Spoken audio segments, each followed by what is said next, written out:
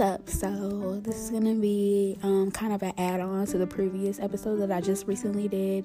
If you haven't checked that out, Toxicness in the Lesbian Community, go check it out. This thought just kind of came up into my head, and it's just kind of like a little bit of free game or whatever this does. But I know y'all got all the game in the world, so who cares what I say? But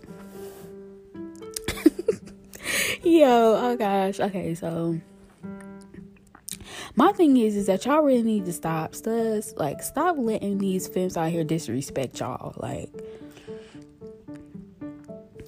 Like for real, like stop letting them disrespect you. I'm gonna tell you right here and now with the whole kid situation. If a woman goes and has kids on you, she does not love you. I'm sorry. She doesn't love you. She could never love you. Ever. She don't love you. Let me say it one more time. And let me say it slow. She does not love you at all. Because for her to lay down, open her legs, spread it, get nutted in. Oh, yeah, I still love you. How? No way in hell is that possible. So the point that I'm trying to make here is that y'all love sticking with these girlfriends that go have kids on y'all. Y'all love that. That's y'all thing. So I'm like trying to understand why y'all feel like that's okay. To sit there and let a woman disrespect you, lie on you, cheat on you, just do whatever you want, and she still stick by her. Tell me how that's okay with you, in your mind, your soul, and your spirit. Tell me how that's okay. I'll wait. Oh, wait. Hold on. I'm still waiting. It's not cool. Y'all really need to get checked on that. I'm checking y'all right now. That is not okay. And let me tell you why it's not okay. These women are using you. And I'm going to tell you how they're using you. They know you're not going to leave. So when they do it, I'm bringing it full circle. So when they do it, and, I have a baby now with the guy that I had sex with.